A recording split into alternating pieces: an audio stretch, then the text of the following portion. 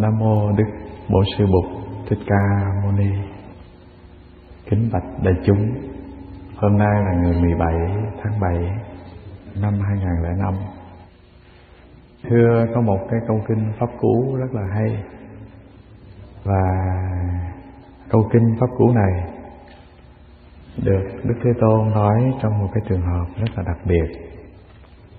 Đó là có một thầy tỳ kheo. Thầy trình với Đức Thế Tôn là thầy có một cái nhu yếu thiền tọa, và xin Đức Thế Tôn cho một cái chủ đề thiền quán để Ngài vào bên mé rừng tu tập. Và Đức Thế Tôn cho vị tỳ kheo kia một cái chủ đề thiền quán. Và vị thầy kia vô mé rừng ngồi tu đâu được 3 hôm, thì ông thấy trong lòng rất là bất an, rất là bấn loạn. Vì tâm thức nó cứ đi quan mà nó không có chịu dừng. Và cuối cùng thì ông xin với Đức Thế Tôn là con không thể ngồi thiền trong rừng vắng được. Và Đức Thế Tôn hỏi tại sao? Thì vị tỳ kheo kia nói là bạch Đức Thế Tôn là cái gì nó cũng làm cho con sợ cả. Cái tiếng của cầm thú, rồi cái tiếng của gió, rồi cái tiếng của nước chảy, tức là mọi âm thanh khi mà nó tác động đến tai của con thì con đều bấn loạn, bất an. Cho nên con không có thể thiền tọa được. Và con cứ nghĩ là những cái ràng buộc này, từ âm thanh, từ cái nhìn này, con khó mà làm thế nào khắc phục được. Xin Đức Thế Tôn dạy cho con một cái pháp an tâm để con có thể trấn ngự được cái sợ hãi, cái bất an, cái rối loạn của tâm thức. Và Đức Thế Tôn dạy cho cái vị tỳ kheo kia một bài kệ. Đó là cái bài kệ 4 câu. Và mình nghĩ ở đây có một cái bài được dịch sẵn bằng tiếng Anh, bài thứ 37.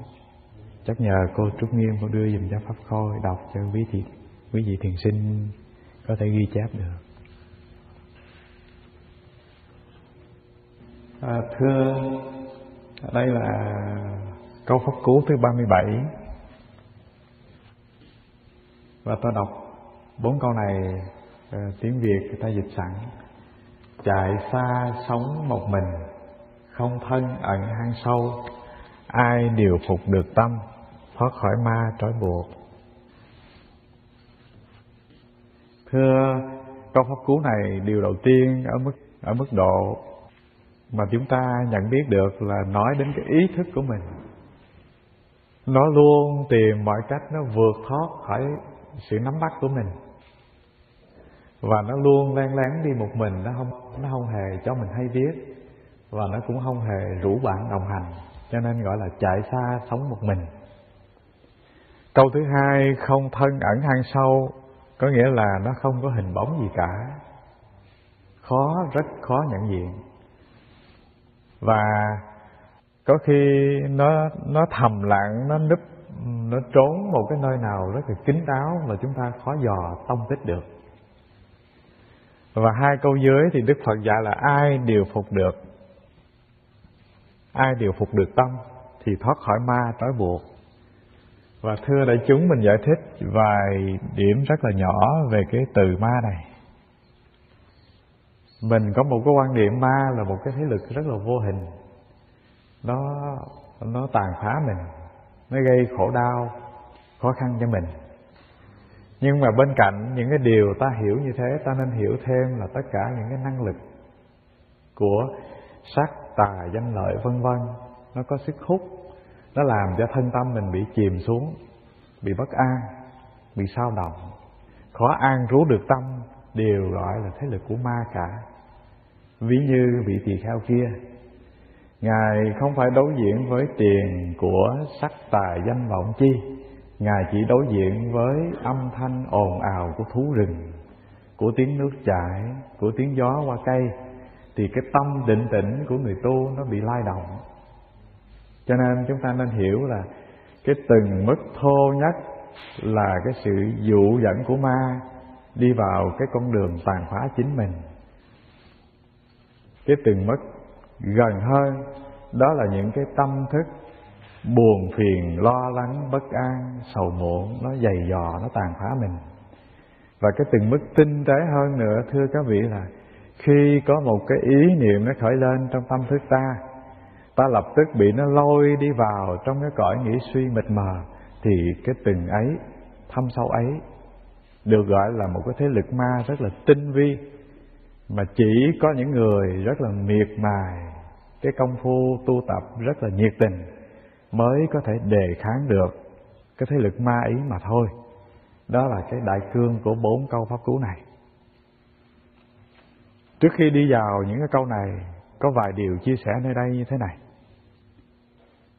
Cái câu hỏi được đặt ra là tại sao mình lại cực nhọc nhìn ngắm cái tâm thức của mình để điều chỉnh nó, để tu tập, để mời gọi nó trở về, để sống được trong chánh niệm. Tại sao mình làm như thế? Tại sao mình không để tâm thức mình nó thả rông chơi suốt ngày? Có phải là vui hơn không?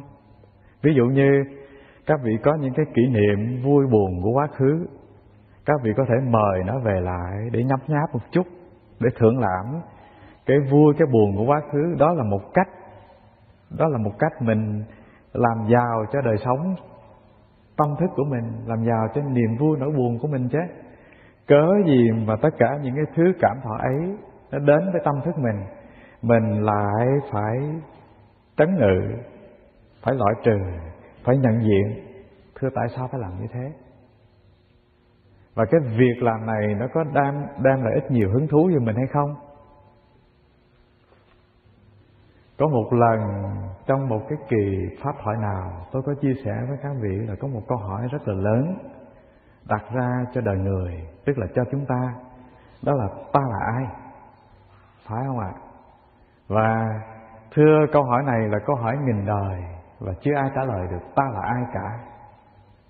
Khi mình khám phá được mình là ai, có nghĩa là mình nhận diện được cái mặt mũi thực của mình trong cuộc đời này. Và thưa đại chúng, là mình nhìn ở mức độ rất là cạn, thì ta có rất là nhiều cái bộ mặt trong cuộc đời. Cái bộ mặt gì ạ? Ví dụ như bộ mặt thực thà nhất của chúng ta là bộ mặt lúc nào ta thể hiện nó? Thưa, bộ mặt thực nhất của mình là lúc mình ngủ mới có bộ mặt thực thôi à. Còn bộ mặt bình thường này thì thưa các vị là nó đổi theo. Với cái người đối diện là một, với tâm thức vui buồn của mình là hai. Ta vui mặt ta khác, ta buồn mặt ta khác, ta ưu tư mặt ta khác. Ta đối diện với người thân mình, dù mình có buồn nhưng mà mình đâu thể biểu lộ sự buồn của mình cho người khác biết, cho nên mình hóa trang bộ mặt mình một cái hình dạng khác. Mình đang giận vô cùng cái ông chủ của mình, thế mà đối diện với ông chủ tới thăm mình đâu có dám thể hiện cái sự giận của mình đâu. Cho nên thưa đại chúng, là mặt của người đa dạng vô cùng. Cái mặt thực của ta khó nhận diện lắm. Cho nên người xưa bảo là bao giờ anh nhận diện được mặt thực của anh, lúc bấy giờ anh mới biết anh là ai.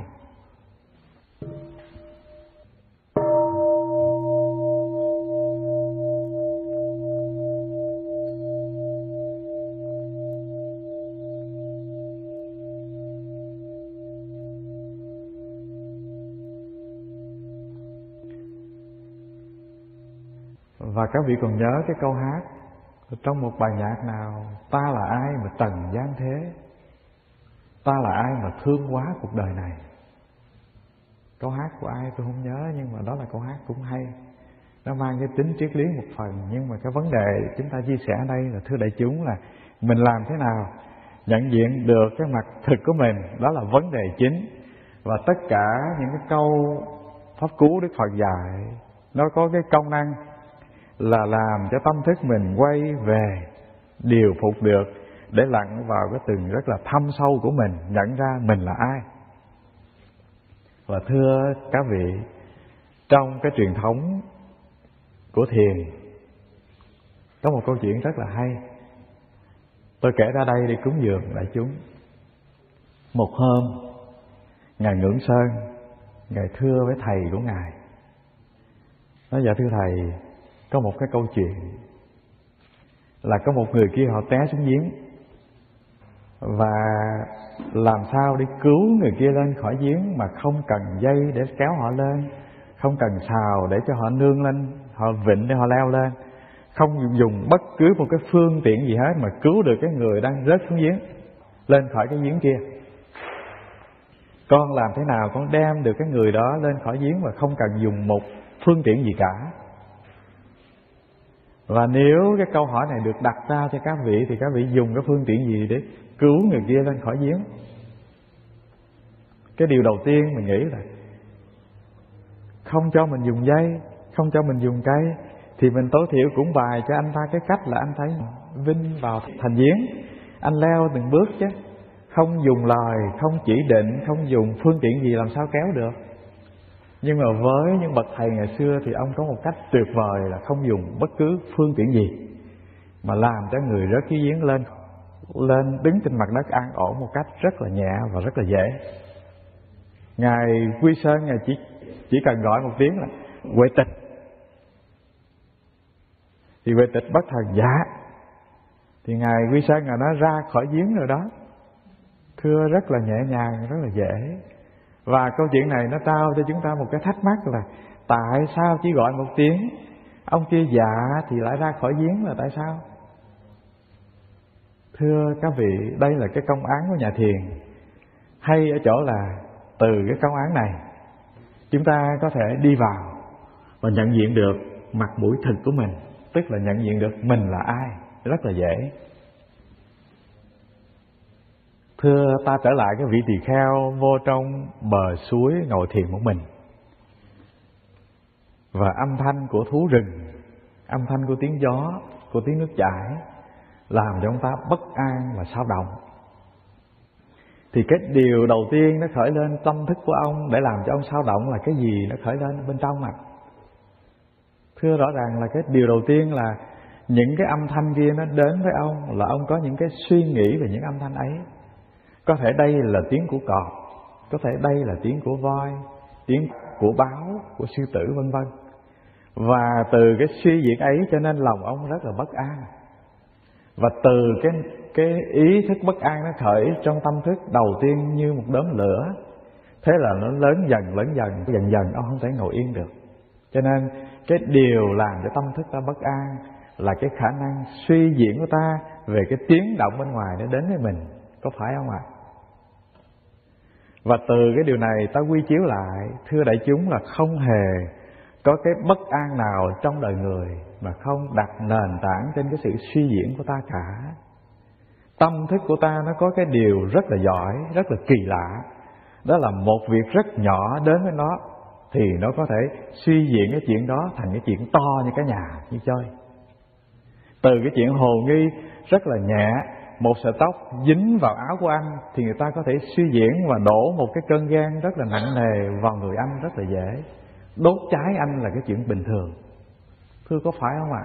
Nghĩa là vạn nỗi khổ đau phiền muộn bất an của cuộc đời nó xảy ra từ cái ý niệm nhỏ xíu của ta mà thôi.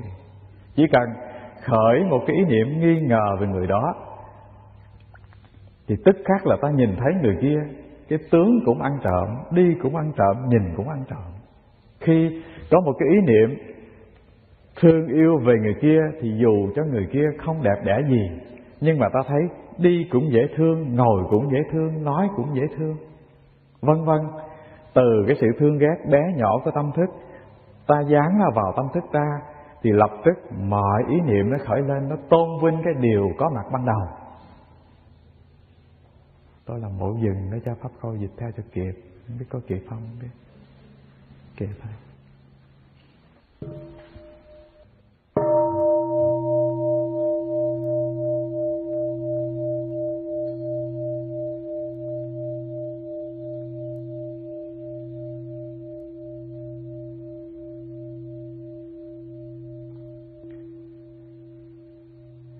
Hy vọng là mình nói không có nhanh lắm để cho pháp câu dịch. Và thưa, từ cái điều chia sẻ này chúng ta đi vào những câu kinh pháp cú này rất là hay và rất là quan trọng. Cái câu đầu là chạy xa sống một mình. Thưa đại chúng, là tâm thức chúng ta nó có 3 cái điều rất là đặc biệt. Điều thứ nhất là cái bản chất của nó là luôn xao động và bất an. Cái điều thứ hai là thưa nó luôn tìm cách chứng minh cái sự có mặt của nó. Và điều thứ ba thì thưa nó luôn tìm cách nó gắn chặt với mình. Thưa đại chúng, là cái ý thứ nhất. Cái điều này rất là dễ có kinh nghiệm. Các vị thử nhận diện ý thức của các vị, nó khởi bất cứ một cái ý niệm gì lên thì nó đều đưa đến một cái hậu quả tất nhiên, đó là xao động và bất an. Ví dụ như ban đầu nó khởi một cái ý niệm về niềm vui, về sự hạnh phúc, thì cái niềm vui và hạnh phúc nó có mặt trong tâm thức của ta rất là ngắn, rất là nhẹ. Và tiếp phía sau đó là cái sự xao động và bất an. Khi mời gọi một cái kỷ niệm hạnh phúc nó về lại trong tâm thức mình, tức là hiện tại ta không thấy hài lòng với hoàn cảnh sống của mình, cho nên ta quay về quá khứ, mời gọi những cái kỷ niệm vui buồn quá khứ để làm cho đời sống của mình nó giàu một chút, nó đầy một chút. Nhưng mà khi mình mời một chút kỷ niệm quá khứ về, thưa nó ngắn vô cùng, và sau đó là cái xao động bất an có mặt. Đó là điều thứ nhất. Và điều này các vị có kinh nghiệm thì các vị thấy rất là rõ. Và thưa không cứ gì những cái ý niệm của chúng ta lui về quá khứ để mời gọi những cái xao động bất an ngay trong hiện tại. Các vị nhìn, các vị nghe, các vị ngắm, mọi cái tiếp xúc qua mắt, qua mũi, qua miệng vân vân, ít nhiều gì cái ý thức của ta nó đều đi vào cái hướng của xao động và bất an. Ít khi nào nó tặng cho mình một cái cơ hội là yên bình tĩnh tại để thưởng lãm cái điều kiện tiện nghi có mặt, thưởng lãm cái hạnh phúc đang có mặt. Điều này rất là rõ. Ví dụ như trong cái không gian gia đình rất là êm đềm hạnh phúc, mình hứa với lòng là hôm nay mình phải ngồi lại nơi đây thưởng lãm trọn vẹn cái đời sống hạnh phúc mà mình đang có. Nhưng mà các vị dừng tâm thức lại nơi cái vùng đất yên lành này, thưa không được bao nhiêu cả. Sau đó một phút giây lơ lỏng tình cờ là tâm thức các vị nó vụt một cái rất nhẹ nhàng, đi rất xa. Cho nên cái câu nói là chạy xa sống một mình là như thế. Thứ nhất là nó đi một cách rất là tình cờ, mình không có lường được cái phút giây nào nó ở lại với mình và phút giây nào nó ra đi.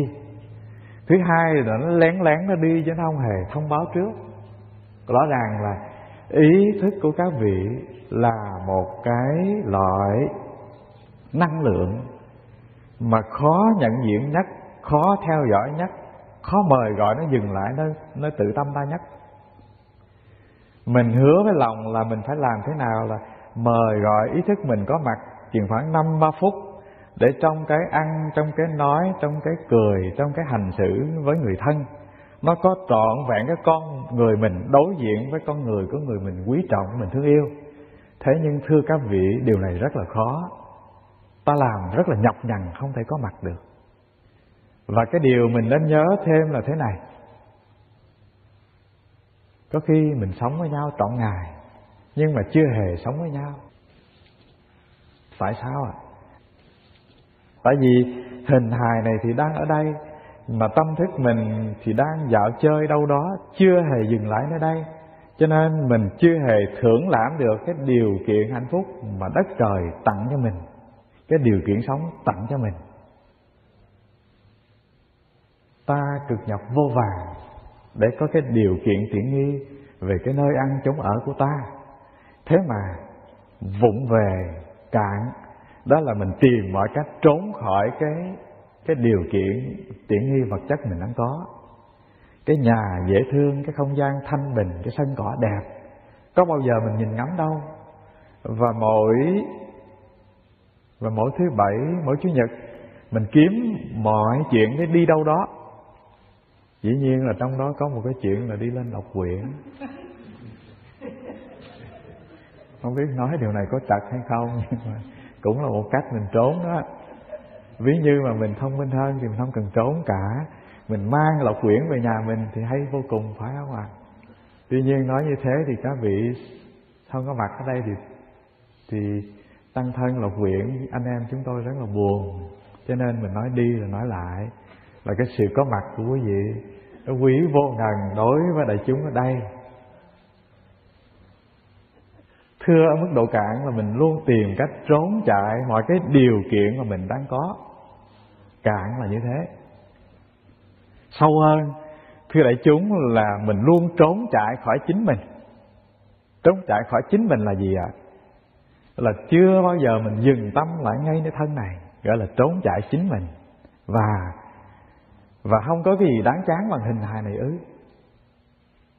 Không có gì quý để cho mình trụ tâm mình lại nơi thân này, để thưởng lãm từng hơi thở, nhận diện từng màu sắc đến với mắt mình sao? Thưa, tuyệt vời vô ngần và kỳ diệu vô ngần nếu ta biết dừng lại để thân tâm này, để hân thưởng, tức là để vui và thưởng thức từng hơi thở ra vào của mình, để thấy cái sự kỳ diệu và tuyệt vời của thân. Mình làm được điều này, thưa đại chúng, là rất là giàu có. Sở dĩ cuộc đời mình nghèo và mình phải trốn chạy chỗ nọ chỗ kia, mình làm mọi cách, mình trang bị mặt mày mình rất là nhiều lớp, là do vì mình không cảm thấy hạnh phúc được khi dừng tâm lại ngay nơi thân. Khi nào mình dừng tâm lại ngay nơi thân này, thưa, hạnh phúc đông đầy, không cần bất cứ một cái điều kiện gì thêm với hạnh phúc cả. Và khi các vị dừng tâm các vị lại nơi thân thì đời sống của mình, thưa, rất là vững chãi, đứng yên trên mặt đất này. Sống cần người nhưng mà cũng bất cần người. Tại sao ạ? Thưa, có người thì niềm vui cũng thế, mà không có người thì niềm vui cũng thế. Và từ cái điều này ta nghĩ thêm xa hơn một chút là thế này. Thưa, đời sống của mình sở dĩ nghèo nàn là vì mình trống trải. Mình cần có người bạn để lấp đầy khoảng trống của lòng mình. Cho nên mình rất là sợ khi có một người làm bạn với mình mà muốn quay lưng lại với mình. Đó là chuyện thông thường của bạn bè. Huống nữa là trong cái bạn bè gắn bó một đời người, tức là người hôn phối của mình. Thưa, mình thấy người ta sửa soạn quay lưng thôi là mình đã khốn khổ vô cùng. Tại sao ạ? Tại vì người kia là phân nửa của cuộc đời mình. Nếu không có mặt người kia thì mình rất là khổ, rất là nghèo nàn, rất là trống trải. Ví như các vị tự làm giàu được cái đời sống của các vị thì thưa là người kia đến, người kia thừa hưởng hạnh phúc của mình. Cái sự ban tặng của mình là quà tặng lớn và hạnh phúc rất lớn, chứ không phải là cái sự van xin. Bao giờ cũng thế. Cái nguyên tắc của cuộc sống là ta rượt đuổi cái gì, cái ấy luôn tìm cách trốn chạy. Ta dừng lại thì cái ấy như hoa, như bướm, như những con chuồn chuồn lại gần với ta. Thưa, có phải không ạ? Cũng như thế, trong cái quan hệ đời sống gia đình, các vị là những người các vị là những người thực tập, các vị làm giàu được đời sống của chính mình. Thưa, cuộc đời ta rất là đầy, rất là hạnh phúc. Thế thì người kia đến tự họ hưởng cái năng lượng hạnh phúc, và ta không phải sợ sệt, lo âu, bất an gì cả. Trong cái đời sống tình cảm giữa gia đình, cái niềm vui và hạnh phúc, thưa, rất là nhỏ, mà cái nỗi sợ, cái sự phập phồng rất lớn là tại sao ạ?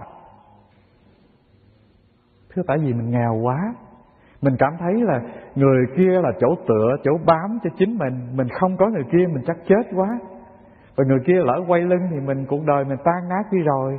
Cho nên trong cái thương yêu mình có cái sự thủ đắc, nắm cho cứng, giữ cho chặt.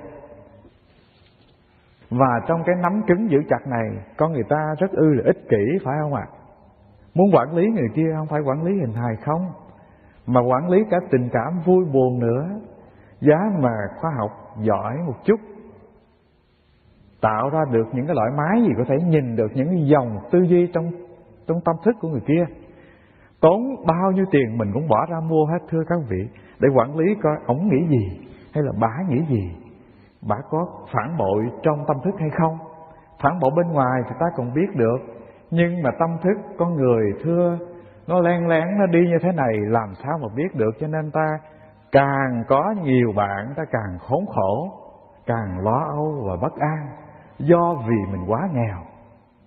Nếu mình mời gọi được, cái điều cản nhất là mời gọi được tâm mình về lại trú trong thân, là mình làm giàu cho cuộc sống của chính mình rồi. Thưa các vị, lúc ấy mình là núi đá sừng sững và hiên ngang. Người nào đến với ta thì hưởng được năng lượng hạnh phúc của ta, dâng hiến. Người nào quay lưng, thưa không, vì cái điều kiện quay lưng mà hạnh phúc của mình vơi đi, mất đi. Cho nên rõ ràng là ta là người ban cho, ta là người hiến tặng mà không phải là người xin xỏ. Và cái nguyên tắc của cuộc đời, càng xin càng thiếu, càng cho càng đầy. Cho nên cái điều đầu tiên các vị mời gọi được tâm thức của các vị về trụ lại trong thân, là mình đã giàu có, phong nhiêu, và thưa là niềm vui đã lớn và mình có thể tặng cho mọi người không vơi. Và cuộc đời mình loại trừ được bất an, sầu khổ, vân vân, ra khỏi cuộc sống mình liền tức khắc, và không cần làm gì thêm cả. Chỉ cần mời gọi ý thức về trụ lại trong thân là cuộc đời mình giàu rồi đó. Và thưa, điều này có dễ thực tập không ạ? Có dễ làm không ạ? Chắc không phải khó, tại mình chưa muốn làm mà thôi. Tại mình thích tâm thức mình cho nó nổi trôi chơi cho vui.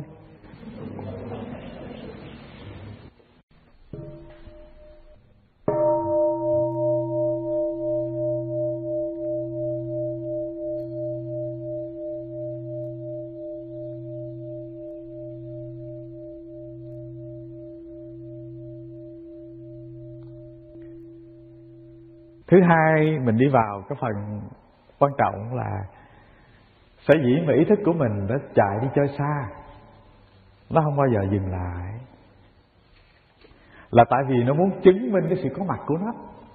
Có phải không ạ? Mình quen với cái ý thức tư duy bời bời, quen với cái cảm thọ vui buồn có mặt.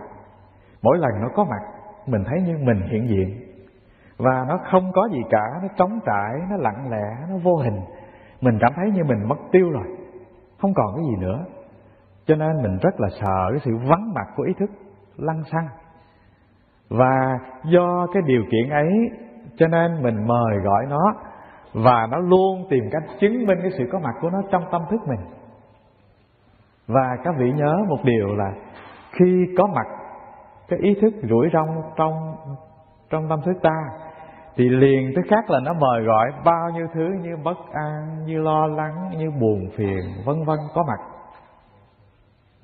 Rõ ràng là mình không có khả năng loại trừ cái lo lắng, bất an, buồn phiền. Điều thứ nhất là tại vì cái năng lực của nó rất là mạnh, nó luôn tìm cách chứng minh cái sự có mặt của nó trong ta. Cái thứ hai là thưa các vị là mình rất là cần cái sự có mặt của nó nữa. Nếu ta không cần sự có mặt của nó thì tức khắc là nó không có điều kiện để quậy phá mình. Ta thử nghĩ một điều, có một cái tên du côn nào đó, nó ở trọ nhà mình, và nó đã gắn chặt cuộc đời nó với mình. Mình chịu khổ sở trăm bề, nhưng mà một khi nó đi vắng, một khi nó nằm ngủ, mình cảm thấy như thiếu thốn một cái gì rất là quan trọng. Cho nên mình luôn mời gọi sự có mặt của nó, luôn đánh thức nó dậy.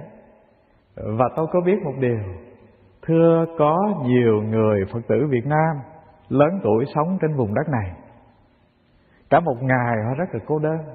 Cho nên họ phải mở cái tivi cho nó nói chuyện để họ nghe. Dĩ nhiên là họ không có biết tiếng Mỹ gì cả, nhưng mà họ mở đài Mỹ để nghe tiếng Anh xì xò như thế. Và mình ngạc nhiên, mình hỏi chứ tại sao nghe không được? Hình thì cũng chẳng phải là phim ảnh chi, ấy thế mà cứ mở nó cả ngày, nó ra rã vậy. Họ nói dạ thưa thầy, con rất là cần có người bạn này để cho nó đỡ buồn. Mình có cảm tưởng như nó có người trong nhà để nói chuyện. Và từ cái điều cản bên ngoài quay trở lại, thưa đại chúng, ý thức ta cũng thế. Nó luôn tìm cách chứng minh cái sự có mặt của nó, tại vì cái nhu yếu ta rất là cần cái sự có mặt của nó trong ta. Cho nên không tránh được một điều là nó lôi mình đi ngút ngàn xa, nó đẩy mình vào những cõi lo lắng mông lung là như vậy.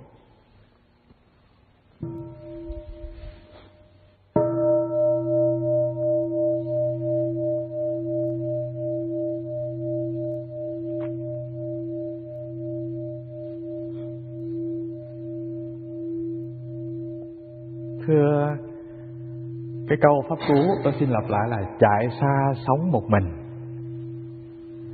Mình cứ tưởng là ý thức mình nó chạy xa, nó rong ruổi, nó sống một mình, mà mình là cái người đang ngồi tại nhà nhận diện nó. Thưa không phải như vậy.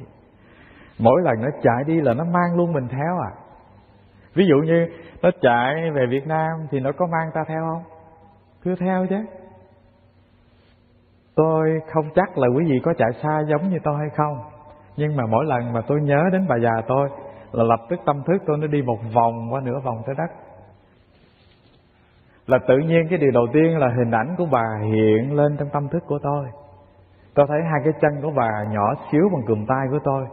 Cái tự nhiên tôi thấy tôi bùi ngùi. Cho nên cái điều mình nên nhận diện là thế này: mỗi lần nó chạy đi là nó mang mình đi theo.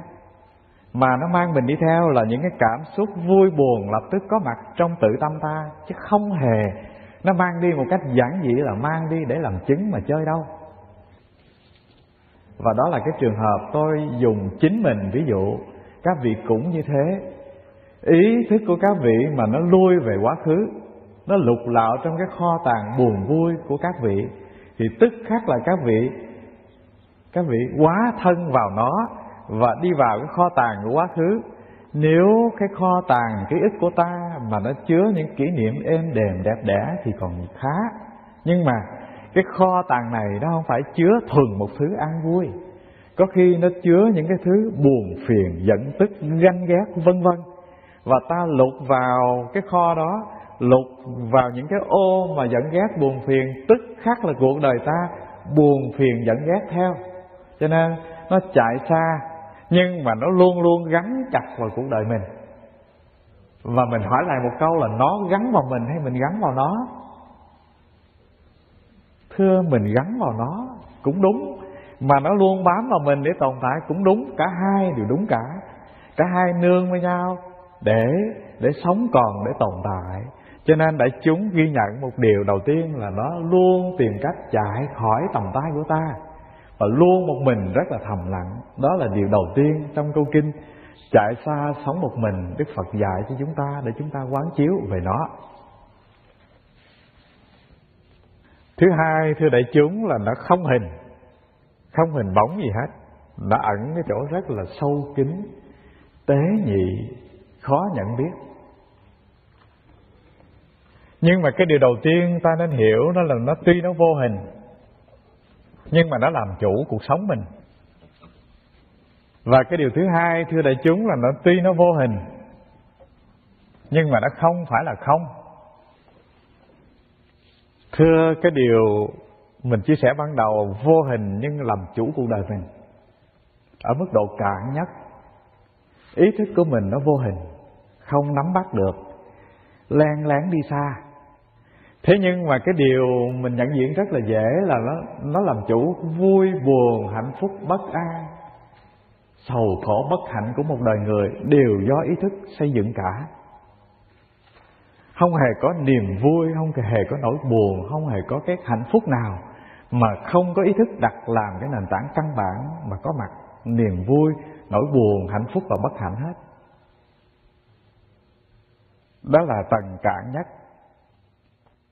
Cái tầng thứ hai, thưa đại chúng, là nó làm chủ không phải một đời này, mà nó làm chủ nhiều kiếp sống. Ví dụ như trong cái kiếp sống này mình không khéo tu, không khéo thực tập cho giỏi, thì thưa các vị là lây quay rồi mình lại trở lại trong cuộc đời này lần thứ hai, lần thứ ba. Và thưa có khi rất là nhiều lần. Rồi dĩ nhiên là đối với văn hóa Đông Phương thì vấn đề tái sanh, vấn đề luân hồi là cái gì hiển nhiên, rất là thực, không ai chối cãi được. Nhưng với văn hóa Tây Phương thì vấn đề này hơi xa lạ một chút. Tuy nhiên có nhiều thư tịch sách vở bây giờ đã khảo sát về vấn đề này và có những cái luận chứng rất là rõ ràng, có những cái chứng minh rất là rõ. Và ta vững tin một điều là cái sự hiện diện của mình không phải một đời này. Nếu sự hiện diện của con người chỉ có một đời này thì hẳn là con người được sinh ra bằng một cái gen di truyền, nuôi dạy trong một cái điều kiện giáo dục Thế thì người ta phải giống nhau. Thế nhưng thưa đại chúng là có những trẻ em sinh đôi, một cha một mẹ cùng học một trường mà cái năng khiếu, cái tính cách rất là khác biệt. Điều này nó nói cho chúng ta biết là cái nghiệp thức được quân từ nhiều đời. Cho nên một sớm tình cờ ta có mặt trên cuộc đời, có nghĩa là ta mang luôn cả một cái gia tài quá khứ hiện diện ở vùng này, chứ không phải là ta chỉ có mặt nơi đây một lần mà thôi. Và thưa, từ điều này ta suy tư thêm vấn đề là nếu không khéo trong một đời sống ngắn 50 năm, 70 năm trên hành tinh này, ta không loại trừ bớt những cái âu lo buồn phiền của kiếp người, mà ta lại chồng chất thêm vào cái kho tàng tâm thức của mình nhiều cái hạt giống phiền muộn, khổ đau, đọa đài, bất hạnh. Thế thì thưa đại chúng là chắc chắn là trong cái kiếp lai sinh mình có mặt trong cuộc đời, cái nỗi niềm buồn phiền của tâm thức nó hiện lên và nó dày xéo cuộc đời mình nặng hơn, chìm xuống sâu hơn. Cho nên ý thức của mình nó là chủ nhân của vui buồn, hạnh phúc trong đời này. Nó cũng là chủ nhân của vui buồn, hạnh phúc và bất hạnh của nhiều đời sau nữa. Đó là điều thứ hai mà chúng ta nên nhớ. Tuy nó vô hình nhưng nó làm chủ sinh mạng này, sinh mạng trong một đời, trong hiện tại, làm chủ sinh mạng này trong nhiều đời của kiếp lai sinh. Cái điều thứ ba xin chia sẻ thưa đại chúng là nó cũng có khả năng rất là kỳ diệu. Đó là nó có thể ngay trong hiện đời này mình vận dụng ý thức để cắt đứt được cái dòng chảy sinh tử luân hồi trong nhiều kiếp. Thưa, ví dụ như mình phát khởi cái tâm lành muốn làm việc tốt, phát khởi cái tâm lành muốn tu tập, phát khởi cái tâm lành muốn thực tập cái con đường của Đức Thế Tôn dạy, thì cái điều đầu tiên chúng ta phải vận dụng ý thức của mình để làm được việc này thôi à. Không hề có cái con đường nào khác. Chính bản thân nó là tên giặc cướp cái niềm vui và hạnh phúc của mình. Chính bản thân nó là một kẻ anh hùng mang niềm vui hạnh phúc đến cho mình. Anh ý thức này, thưa, có cùng hai mặt trong một lúc, tùy cái năng lực sử dụng của chúng ta với ý thức có giỏi hay không mà thôi. Cho nên đoạn đứt được dòng chảy sinh tử luân hồi cũng bằng ý thức, mà đi vào cõi sanh tử luân hồi miên man nhiều kiếp cũng bằng cái ý thức này. Cái quan trọng là anh vận dụng được nó hay không mà thôi. Thưa, điều kế tiếp chúng ta chia sẻ nó không có hình hài, nó rất là tế nhị, khó nhận biết. Nó là một cái dạng vô hình, thế nhưng mà nó không phải là không. Đúng không ạ? Trong cái sự biểu hiện của vật lý, thưa, gió là một loại vô hình, nhưng mà có hay là không có? Thưa, có chứ. Nếu không có gió làm sao lá lay động? Có điều ta không thể biểu gió trườn mặt ra để mình nhận diện nó vốn là vô hình, nhưng mà cái năng lực của nó rất là mạnh. Người ta tính là những cái loại gì càng vô hình càng mịn thì cái năng lượng của nó càng mạnh. Đất nó có sắc màu, có hương vị, rờ được, nếm được, cân đong đo đếm được. Nhưng mà những cái cơn địa chấn, thưa, cái mức độ tàn phá của nó, mức độ sát hại của nó đối với con người nhẹ hơn là những cơn hải chấn. Bằng chứng là thưa, cái hải chấn vừa rồi tới 200 mấy chục nghìn nhân mạng con người đi trong một lúc. Chưa có cái cuộc động đất nào mà tàn phá ghê gớm như cái cơn hải chấn vừa rồi. Và thưa các vị, cái năng lực của hải chấn, năng lực của lửa, vân vân, tất cả những cái tác hại của thiên nhiên trên mặt hành tinh này đều có mặt do cái năng lượng của gió cả. Và vô hình hơn nữa thưa các vị là cái hạt nhân, nó bé nhỏ vô cùng, nhưng người ta vận dụng nó làm những trái bom hạt nhân, nó tàn phá một phút đồng hồ thôi là hàng triệu sinh mạng như chơi. Và thưa đại chúng là cái mức độ hủy diệt của hạt nhân, nó có khả năng hủy diệt 70 lần hành tinh này. Nó là gì ạ? Nó là một loại năng lượng rất là vô hình, phá vỡ một cái hạt nhân điện tử, nó tác hại lớn như hành tinh này như thế. Và cái gì làm nên những trái bom hạt nhân khủng khiếp? Thưa, cái đầu con người không đó mà ghê như vậy, phải không ạ? Cho nên ý thức vô hình không nắm bắt được, nó thầm lặng nó ra đi. Thế nhưng mà nó có chứ không phải không. Cái năng lực của nó biểu hiện trong cuộc sống đời thường của chúng ta là tất cả những cái tiện nghi vật chất, cái tiện ích của đời sống con người có mặt hôm nay đều từ cái năng lực vô hình của ý thức làm thành. Cái nền văn minh con người có mặt hôm nay cũng từ ý thức xây dựng nên. Và ở mức độ cạn, cái năng lực của nó là ghê gớm như vậy. Mức độ thâm sâu hơn, thưa đại chúng, ta chạm tay được tới cái miền thâm thẳm sâu của tâm thức ta, thì ta có thể loại được, khử trừ được cái sinh tử nối dài trong nhiều kiếp. Chạm tay được cái vùng đất ý thức sâu thẳm nhất, tức là bên sau của cái ý thức suy nghĩ sinh diệt này, thì các vị chạm tay được cái mặt mũi thực của các vị. Mặt này không phải mặt thật, nó thay đổi bao nhiêu lần từ trẻ tới già. Và cái mặt này không phải mặt thật, vì nó vui, nó buồn, nó tùy theo cái tình huống ta đối xử mà nó có thể đổi màu. Ta làm vui cũng dễ, ta làm buồn cũng không khó khăn. Thưa, rõ ràng là mình làm vui làm buồn qua giọng nói nó dễ hơn là vui làm buồn trên cái mặt. Nhưng mà ta làm vui làm buồn từ ý thức, thưa, cũng rất là dễ hơn ta thể hiện ở giọng nói rất là nhiều. Tôi kể chuyện vui này cho các vị nghe, các vị thấy là tôi có khả năng đóng kịch rất là hay. Tức là đóng kịch bằng giọng nói chứ không phải đóng kịch bằng cái mặt. Cái mặt thì dễ làm, phải không ạ? Có một hôm điện thoại ở bên Việt Nam đệ tử nó gọi qua. Và thông thường tôi dư biết là mỗi lần nó gọi điện thoại như thế thì đủ chuyện nó cằn nhằn cả. Nó than phiền chuyện nọ, than phiền chuyện kia, thầy đi vắng, thầy bỏ tụi con, vân vân. Cho nên cái cách thông minh của mình nhất, tránh cái tình trạng mà nó ỷ eo, nó cằn nhằn á, là mình làm bộ như mình bệnh ăn tiền nhất. Có phải không?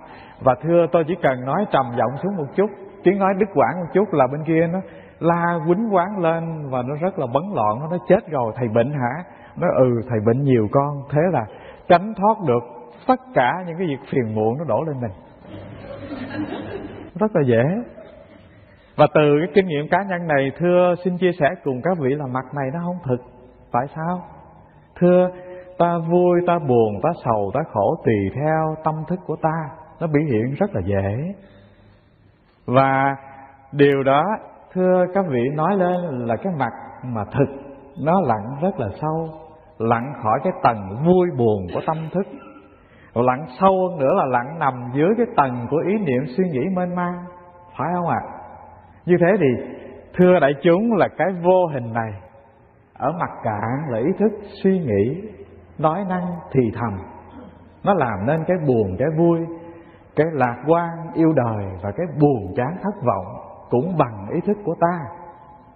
Cái đó cạn thôi, dễ nhận biết thôi, mà nó có cái năng lượng lớn gần như ngang ngửa với Thượng Đế. Tại sao ạ? Nó làm được hành tinh này nổ tung mà. Năng lượng của nó lớn là như thế. Huống nữa là ta chạm vào cái chiều sâu thâm thẳm là mặt mũi thực của mình. Thưa các vị là năng lượng nó lớn vô cùng, ta không thể lường được là như thế.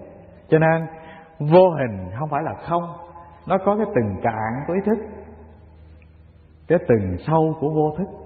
Tức là cái từng sâu của cái năng lượng chánh niệm lúc bấy giờ không còn tư duy nói thì thầm gì cả, nhưng mà nó vẫn hiện diện. Nó được gọi là cái mặt thực của mình. Giống như mình chạm tay vào vấn đề hơi khó hiểu là phải không? Các vị có cảm thấy nó khó hiểu lắm không? Mình đi từng cái bước cạn như vậy để đi vào cái chiều sâu, và cố tình chia sẻ để cho các vị có thể nhận diện và có niềm tin được mình không phải là hình hài này, mình không phải là vui buồn này, mình không phải là cái nói thì thầm này, mà mình nằm ở sâu hơn. Cái đó mới gọi là mình.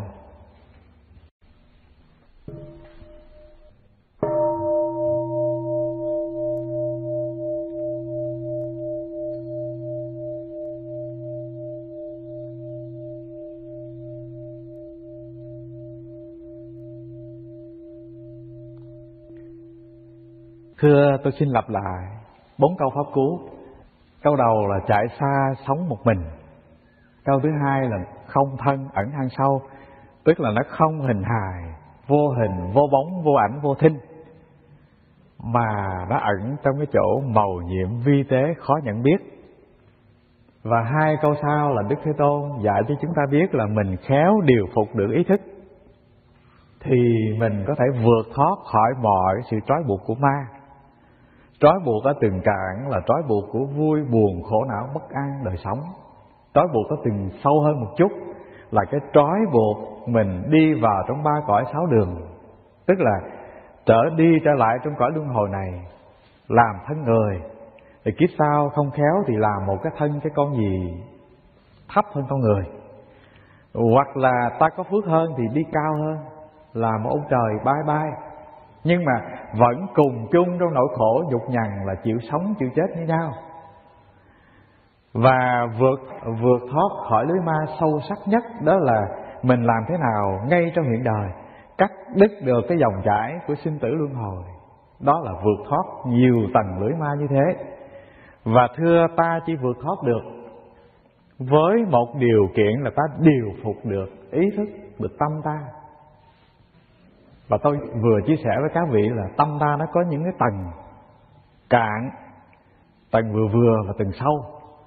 Tầng cạn là ý thức nói thì thầm. Tầng sâu hơn một chút đó là nó không nói thì thầm nữa, nhưng mà nó miên man, nó trôi chảy như một dòng sông mình khó nhận biết. Nói thì thầm tức là cái biểu hiện bên trên, như những hàng chữ của phim nó đang chiếu mình nhận diện được. Nhưng mà cái thầm lặng trôi chảy như một dòng nước thì thưa, nó không có hiện hình rõ ràng, nó không có hiện chữ rõ ràng, nhưng mà vẫn có cái sự trôi chảy miên man lôi mình. Ta gọi đó là cái tầng sâu. Và khi mình vượt thoát khỏi 2 cái tầng đó thì mình chạm tay vào được cái tầng mặt mũi thật của mình, nó làm nền ở phía dưới. Và thưa đại chúng, ta nói về cái lĩnh vực điều phục tâm ở tình cạn. Thưa các vị, là ai cũng biết là mình khởi phát cái niềm tin với Tam Bảo cũng đòi hỏi ý chí ban đầu để khởi phát. Ví dụ như các vị mà muốn đi Lộc Viễn trong ngày Chủ nhật thì cái điều đó dẫn các vị đi đến đây phải là ý thức chủ động mới đã. Có một hôm nào đó mình mỏi mệt, mình rất thích đi lên đây để tham gia một cái ngày quán niệm trong cái không gian yên bình tĩnh tại núi rừng Bát Ngát này. Thế nhưng mà hôm nay một cái ý niệm nó khởi lên là bữa nay hơi mệt, ở nhà thích hơn. Có gì đâu lạ đâu mà đi lên Lộc Viễn. Cũng gặp cái thầy Phước Tịnh, ông nói đi nói lại chừng nói chuyện chán phèo, thôi ở nhà cho chắc ăn. Ví dụ như ý thức mình nó khởi lên một điều như thế. Và thưa các vị, là nếu mà mình dừng lại ngang đó thì có khả năng là mình dừng lại ở nhà, mình không đi. Thế nhưng mình làm khởi lên một cái ý niệm kế tiếp là tuy nói thế nhưng mà mình lái xe mất 2 tiếng đồng hồ hoặc 1 tiếng đồng hồ. Ngoài thầy Phước Tịnh, ông nói trăng nói cuội ra, chúng ta còn tiếp xúc được với nhiều thầy cô mà mặt mày trong sáng dễ thương. Họ có cái năng lượng chánh niệm tỏ rạng làm cho mình rất là hạnh phúc. Cứ gì phải gặp thầy Phước Tịnh để chán đâu, mình có rất là nhiều vị dễ thương kia mà. Ấy thế là mình tự nhắn nhủ với lòng mình, cái mình ra xe, mình bước lên, mình chạy lên đây. Như vậy thì cái mức độ đầu tiên thưa các vị, nó đẩy mình đến với đạo, nó làm cho mình có một cái niềm hưng phấn để tu học.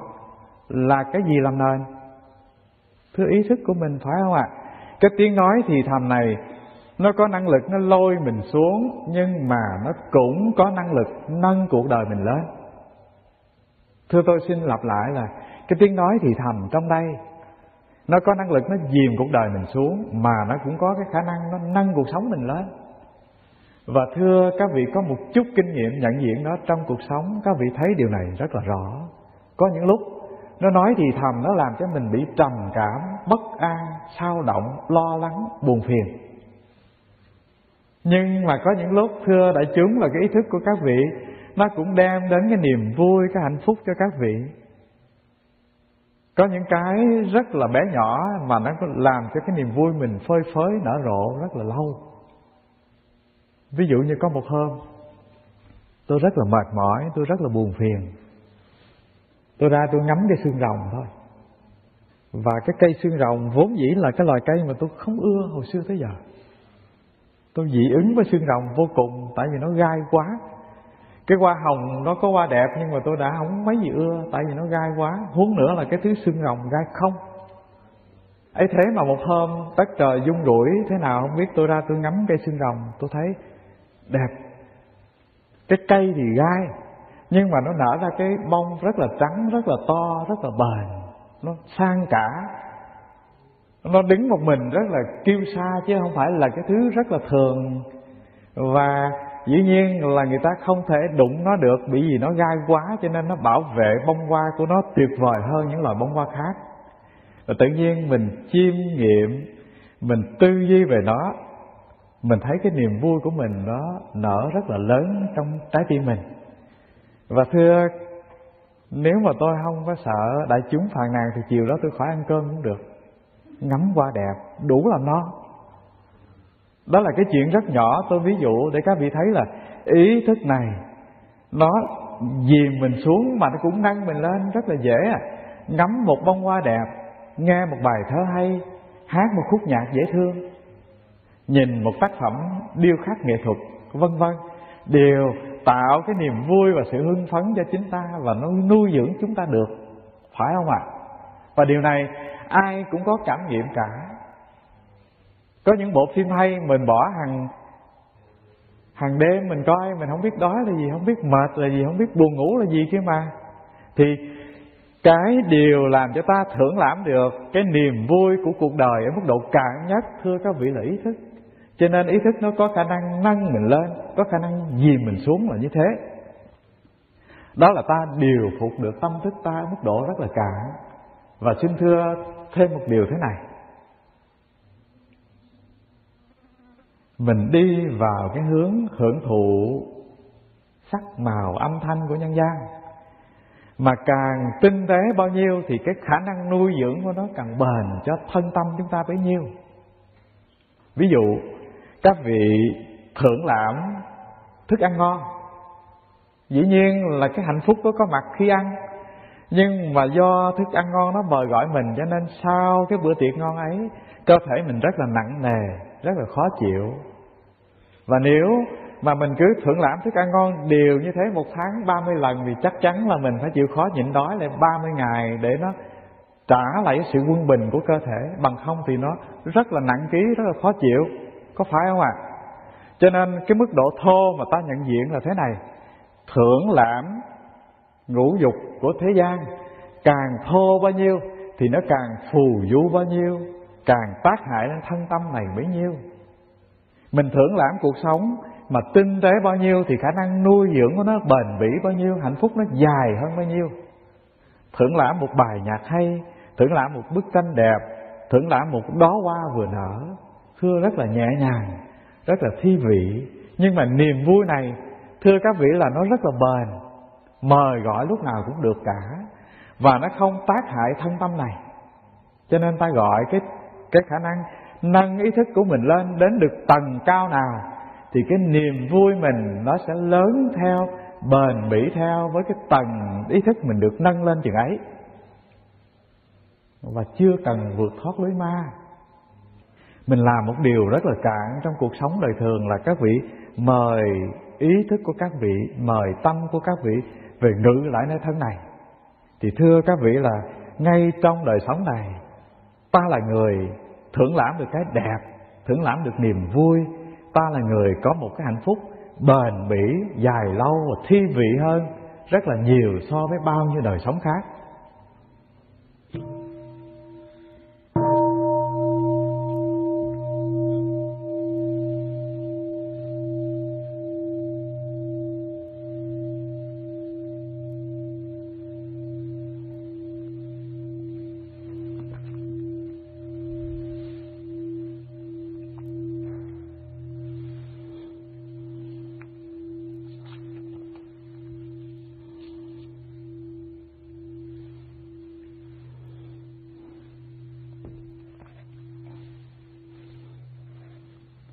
Thưa đại chúng, đó là mình nói, thưa đó là mình chia sẻ về những cái tầng rất là cạn của điều phục tâm.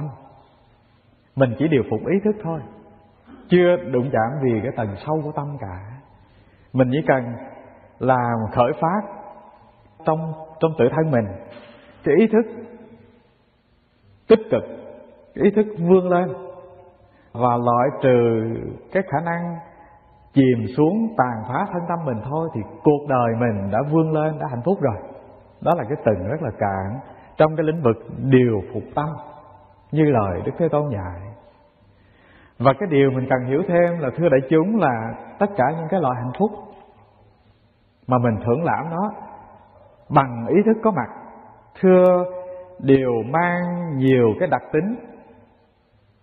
Đặc tính thứ nhất là nó đòi hỏi cái điều kiện. Cái đặc tính thứ hai là nó bền bỉ mấy rồi nó cũng ra đi, không hề bền bỉ lâu dài được. Cái trạng thái ý thức ta vốn là sinh diệt đổi thay, cho nên nó không bao giờ dừng lại. Thì tất cả những cái niềm vui dù tinh tế mấy, rồi có lúc nó cũng tắt. Cho nên mình lặn sâu hơn một tầng nữa thì mới thưởng lãm được cái niềm vui trọn vẹn của đời sống thực tập của chính mình. Có hai cách thưởng lãm. Có một câu chuyện rất là vui thế này. Có hai người bạn cởi thuyền trên con sông ngắm trăng ban đêm. Một anh thì ngồi trong thuyền, buông rèm kín lại ngồi trong đó. Một anh thì đứng trước mũi thuyền, nhìn trời trăng mây nước, nhìn núi non, cảnh rất là đẹp như gấm. Thì cái anh đứng ngoài mũi thuyền, anh nói ngu chi mà ngu lắm, trời đất đẹp đẽ như thế này mà không ra thưởng lãm để tiếp xúc với cái đẹp của đất trời, ngồi ru rú làm gì trong thuyền. Các vị thấy câu nói này rất là hay. Thế nhưng mà cái anh ngồi trong thuyền, ảnh lại nói là một câu hay hơn. Anh nói tôi nghĩ anh ngu hơn tôi. Anh nên biết là tôi ngồi ở đây không phải là tiếp xúc với cảnh đẹp, mà tiếp xúc với con người tạo ra cảnh đẹp. Anh chỉ tiếp xúc những cái tác phẩm của người đã tạo ra, còn tôi tiếp xúc trực tiếp với con người tạo ra tác phẩm đẹp đó. Thưa, câu nói rất là thông minh phải không ạ? Cho nên cái từng cạn đầu tiên là ta thưởng lãm cái đẹp của đất trời bên ngoài. Cái đẹp nào cũng có điều kiện cả. Niềm vui mà có điều kiện tức khắc là một cái điều kiện nào đó nó bị khuyết, bị thiếu, bị chinh, bị nghiêng. Thế thì cái niềm vui mình nó đổ vỡ. Ví dụ như tôi cần phải có cái niềm vui khi ngắm cái hoa xương rồng. Thưa đại chúng, là hoa xương rồng nó bền không ạ? Người ta có một cái kinh nghiệm là tất cả những cái loài cây mà trưởng thành mà có bông ở trên sa mạc thì nó chóng tàn giống như là sa mạc đốt cháy, không có cách gì tồn tại lâu bền cả. Cái niềm vui mình gắn với một bông hoa, có mặt bông hoa kia thì niềm vui có, bông hoa thì nó đâu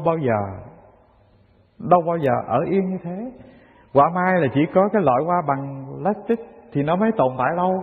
Thế nhưng mà ta đâu thể ngắm hoa plastic để ta thấy niềm vui, phải ngắm hoa thật, mà hoa thật thì không bao giờ bền cả. Cho nên cái niềm vui cạn là cái niềm vui của mình thưởng lãm đất trời, hưởng thụ những cái điều kiện trao cho ta xung quanh. Có thể thưởng lãm thiên nhiên, có thể hân thưởng sự có mặt của người thương của ta. Thế nhưng mà thưa các vị là trong cái cuộc sống này chưa hề có cái gì không vô thường cả. Bản thân ta vô thường, người ta thương cũng một sớm một chiều ra đi, con ta trưởng thành nó cũng rời nhà ta nó đi. Cho nên tất cả những cái hạnh phúc cuộc đời mà mình gắn vào những cái điều kiện bên ngoài, sớm hay muộn gì nó cũng có lúc tàn cả. Cho nên cái người mà thực tập tu, thực tập giỏi là phải quay được trở vào để tiếp xúc được với Thượng Đế của lòng mình. Tức là người sáng tạo ra mọi cái đẹp của cuộc đời, chứ không phải là ngắm cái đẹp của cuộc đời tặng cho ta. Và người quay trở lại sống được với Thượng Đế của chính mình, gọi là người chạm tay được cái vùng sâu thẳm của tâm thức. Người đó vượt qua khỏi những cái tầng ý thức và chạm tay đụng được mặt mũi ta là ai. Và thưa, cái tầng sâu này, Ngài Lâm Tế có nói một câu rất là tuyệt vời. Ngài nói là xích nhục đòn thượng. Thưa, đây là câu chữ Hán rất là hay. Xích nhục đòn thượng, hữu nhất vô vị chân nhân, thường tùng nhữ đẳng diện môn xuất nhập. Xích nhục đoàn thượng, tức là trên cái khối thịt nóng hổi này, trên cái hình hài còn thở vào thở ra này, có một vị chân nhân, tức là có một cái mặt thật, tức là cái con người thật đó, nó từ mặt nó chạy ra chạy vào thường lắm. Và thưa đại chúng, là chúng ta đã nghe chia sẻ là cái ta của mình, cái mà mình tự hào là mình đó, nó nằm sâu dưới cái tầng ý thức. Nói như thế các vị cứ tưởng tượng là cái gì ghê gớm lắm, phải lặn rất là sâu mới gặp. Thưa không phải như thế. Ở đây Ngài Lâm Tế Ngài nói lại rất là dễ, nghĩa là trên cái hình hài tươi sống này, cái con người thật của chúng ta thường từ con mắt để nhìn thấy, từ lỗ mũi để ngửi mùi, từ cái miệng để nói năng, từ cái tai để nghe tiếng. Không phải xa xôi gì cả. Khéo thì quay lại ngay nơi đây, đang đứng trên bước chân này, đang hít thở hơi thở này, ta chạm tay được cái vùng đất vô sinh vĩnh hằng, được gọi là cái trạng thái niết bàn tự tâm của chính mỗi người chúng ta. Thưa, trong cái cuộc rong chơi mỏi mệt trên trần gian này, khi mà tâm thức của mình chín mùi, mình đã trải nghiệm qua tất cả những cái niềm vui nỗi buồn của nhân thế, tất cả những cái điều vui buồn ấy không có làm mình thỏa lòng. Mình có một cái mơ ước tìm về một cái chân trời yên bình tĩnh tại. Cái chân trời ấy được gọi là cái vùng đất niết bàn, hay cái ngôn ngữ khác gọi là nước Chúa của chính anh, hay là cái tự thể niết bàn của chính anh. Và trong nhà Phật thì gọi đó là cái tự tâm thanh tịnh của anh, cái mặt mũi thật của anh. Thưa, rất nhiều tên gọi, nhưng mà đều có một cái đích chung, đó là chỉ cho cái vùng yên bình, không sống và không chết của hình hài này. Và tìm về đó là ta chấm dứt được cái kiếp rong chơi của một sinh linh lặn lội trong cõi luân hồi. Chưa tìm về được vùng đất đó, thưa các vị, là ta còn mãi phiêu linh trong cái cõi luân hồi, không có dừng lại được. Cho nên cái đích cuối cùng của một sinh linh là tìm trở về cái vùng đất ấy. Và vùng đất đó, ở đây Ngài Lâm Tế Ngài gọi là vô vị chân nhân, tức là cái con người thật nhất của anh, cái mặt mũi thật nhất của anh. Và cái con người thật nhất này, thưa các vị, điều thứ nhất mình chia sẻ là nó không cách xa cái con người giả dối này. Sao ta gọi là con người này giả dối? Thưa, thứ nhất là nó trẻ, nó già, nó ốm, nó đau, nó bệnh, nó hoạn, mình chưa hề làm chủ được nó bao giờ. Mình đâu hề muốn mình già như thế này. Ấy thế mà nó cứ, cái già nó lừng lững nó tới lúc nào không hay. Mình không hề muốn tóc mình bạc, thế mà tóc mình nó bạc lai rai từng sợi mình không biết. Mình muốn giữ nguyên cái bộ răng như thế này để ăn uống tiện lợi, nói năng nó không có bị xì hơi. Ấy thế mà nó nay nó rụng một cái, mai nó rụng một cái, là chuyện của nó. Cho nên hình hài này, thưa đại chúng, mà ta không làm chủ được, nó không phải là ta.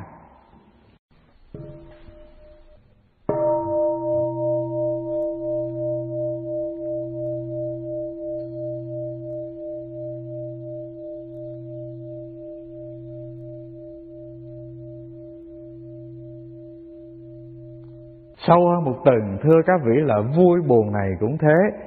Nó đến tình cờ và nó đi cũng không cần mời gọi. Đến bất chợt và đi cũng bất chợt, nó không phải là mình. Rồi cái sâu hơn vui buồn này, thưa các vị, là cái nói lầm thầm này. Các vị thử nghĩ là nó thầm lặng, nó chạy rất là xa, nó sống một mình, và nó không hình hài, nó ẩn ở hang sâu. Cho nên rất khó nắm bắt, và nó thay đổi diện mạo luôn. Nay thì nó thì thầm, nó nói hãy ráng mà thực tập. Mai thì nó nói thực tập làm gì cho mệt, cuộc đời mình cứ thả trôi, sống bao nhiêu năm đi trong cõi trần đâu. Ví dụ như thế. Mỗi hôm nó thì thầm mỗi khác, cho nên nó không phải là ta. Như thế thì cái ta thật nó phải nằm phía sau nữa. Mà cái ta thật này là cái gì?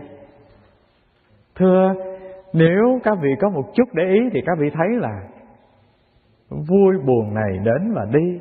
Nhưng mà nếu ta có một chút tỉnh thức, quay lại. Thì ngoài cái vui buồn đến và đi, ta còn có một cái nhận biết vui buồn đến và đi, phải không ạ?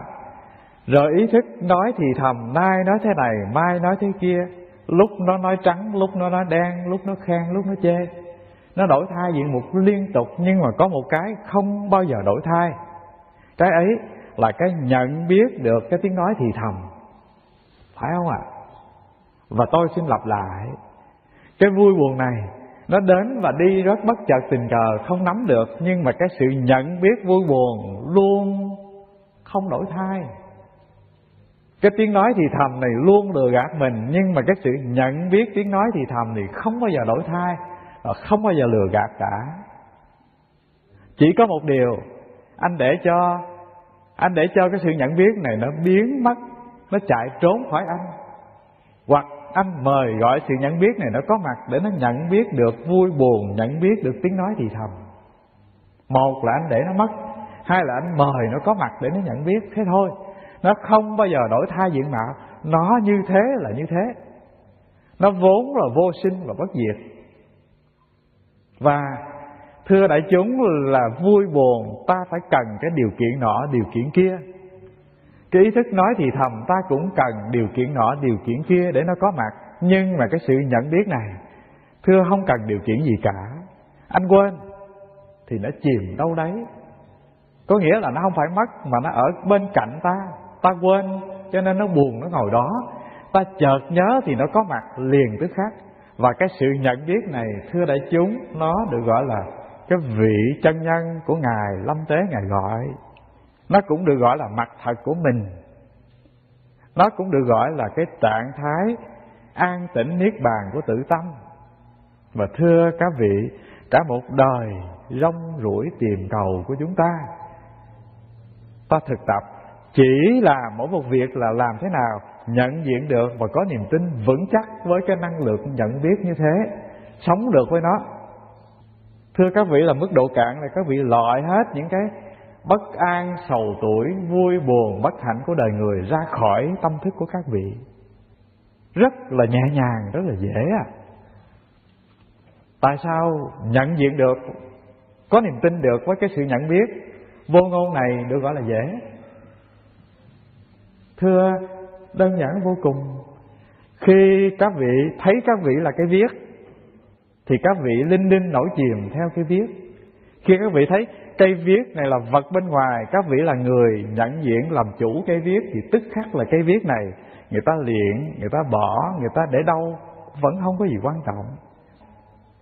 Nếu ta nhận ra một điều, ta là chủ nhân và mọi thứ sở hữu đều là phụ thuộc ta, cái chuyện mất còn của nó không có gì quan trọng bằng hình hài này cả. Thế thì thưa đại chúng, là ta loại trừ được những cái vui buồn do tâm thức mình gắn vào đời sống vật chất. Khi ta nhận diện hình hài này là kẻ nô lệ, mà ta là cái khả năng tư duy suy nghĩ bên trong, thế thì hình hài này nó có những cái khiếm khuyết cơ thể, nó không được đẹp đẽ, vân vân, không có gì quan trọng cả. Mà năng lượng của con người, niềm tự hào của người là trí tuệ, phải không ạ? Nhưng mà mình lặn sâu một tầng nữa, thưa đại chúng, là trí tuệ là cái sản phẩm mới gia nhập, ta mới học được trong kiếp này. Do cái quá trình sống trong cuộc đời, ta ở nơi này, ở nơi nọ, ở nơi kia, cho nên ta tiếp thu văn hóa của xã hội này, xã hội nọ. Ta biết ngôn ngữ này, ngôn ngữ kia. Tất cả những cái ấy là những cái mình mượn, xài đỡ trong cái giai đoạn có hình hài này, mà nó không phải là cái thực của chính mình. Thế thì mình loại trừ được cái đam mê, cái chấp trước, cái tự hào về tri thức. Và thưa đại chúng, là tri thức này nó vốn là vô thường. Tại sao ạ? Có một cái mạch thần kinh nào trong đây mà nó trục trặc thì tất cả những cái kho tàng kiến thức của các vị biến mất. Có phải không ạ? Có người đang sống rất là khỏe mạnh, tình cờ một cái cơn đột biến, một cái tai biến mạch máu nào đó là tự nhiên trí nhớ họ không còn. Họ bắt đầu làm lại từ đầu, tức là làm em bé lại từ đầu. Cho nên cái này vốn dĩ là cái hàng ngoại nhập, nó không phải là của chính mình. Cái của chính mình là cái gì ạ? Thưa, cái nhận biết của các vị, cái này nó không phải mới có, mà nó tự có từ quá khứ cho tới hôm nay. Và nếu ta hồi phục lại được, ta sống được với cái nhận biết, thưa các vị, là ở mức độ cạn ta loại trừ hết những cái buồn vui bất an của cuộc đời. Ta thấy ta là sự nhận biết, ta không phải là cái vui buồn, thì tức khắc là mình và vui buồn có một khoảng cách. Sở dĩ mình bất hạnh, mình lo âu, mình buồn phiền, tại vì mình thấy mình là nỗi lo, mình là nỗi bất hạnh, mình là nỗi buồn. Nhưng mà khi các vị nhìn được buồn là một cảm thọ, nó đến rồi đi, mà mình là người nhận diện nó chứ mình đâu phải là nó. Thế là giống như các vị là người vùng dậy giữa giấc chim bao. Chim bao ta bị săn đuổi, bị rượt rất là mệt mỏi.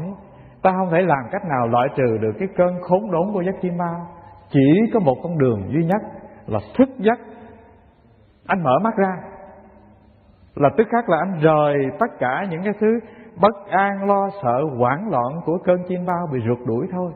Cũng như thế, khi ta nhận diện ta không phải là nỗi buồn, không phải nỗi bất an, không phải cái gì bất hạnh, mà ta là cái sự nhận biết nó, tức khắc là giữa mình và những nỗi niềm của tâm thức nó có một khoảng cách rất là rõ. Và lập tức vượt thoát khổ đau, lập tức an trú trong cái vùng trời niết bàn vĩnh tịch. Thưa đại chúng, đó là những cái tầng từ cạn ta làm chủ ý thức, ta mời gọi hạnh phúc đời thường. Làm chủ sâu hơn là làm chủ ý thức này, mời gọi cái hạnh phúc. Hạnh phúc có mặt qua nhiều kiếp tử sinh.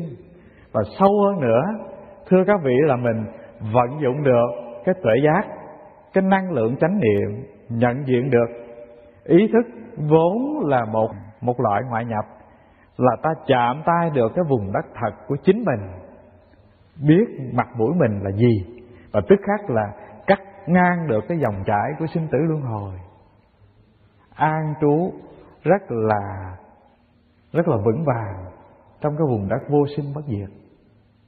Thưa đại chúng, là chắc chúng ta dừng ở đây. Xin cảm ơn quý vị đã chịu khó ngồi nghe.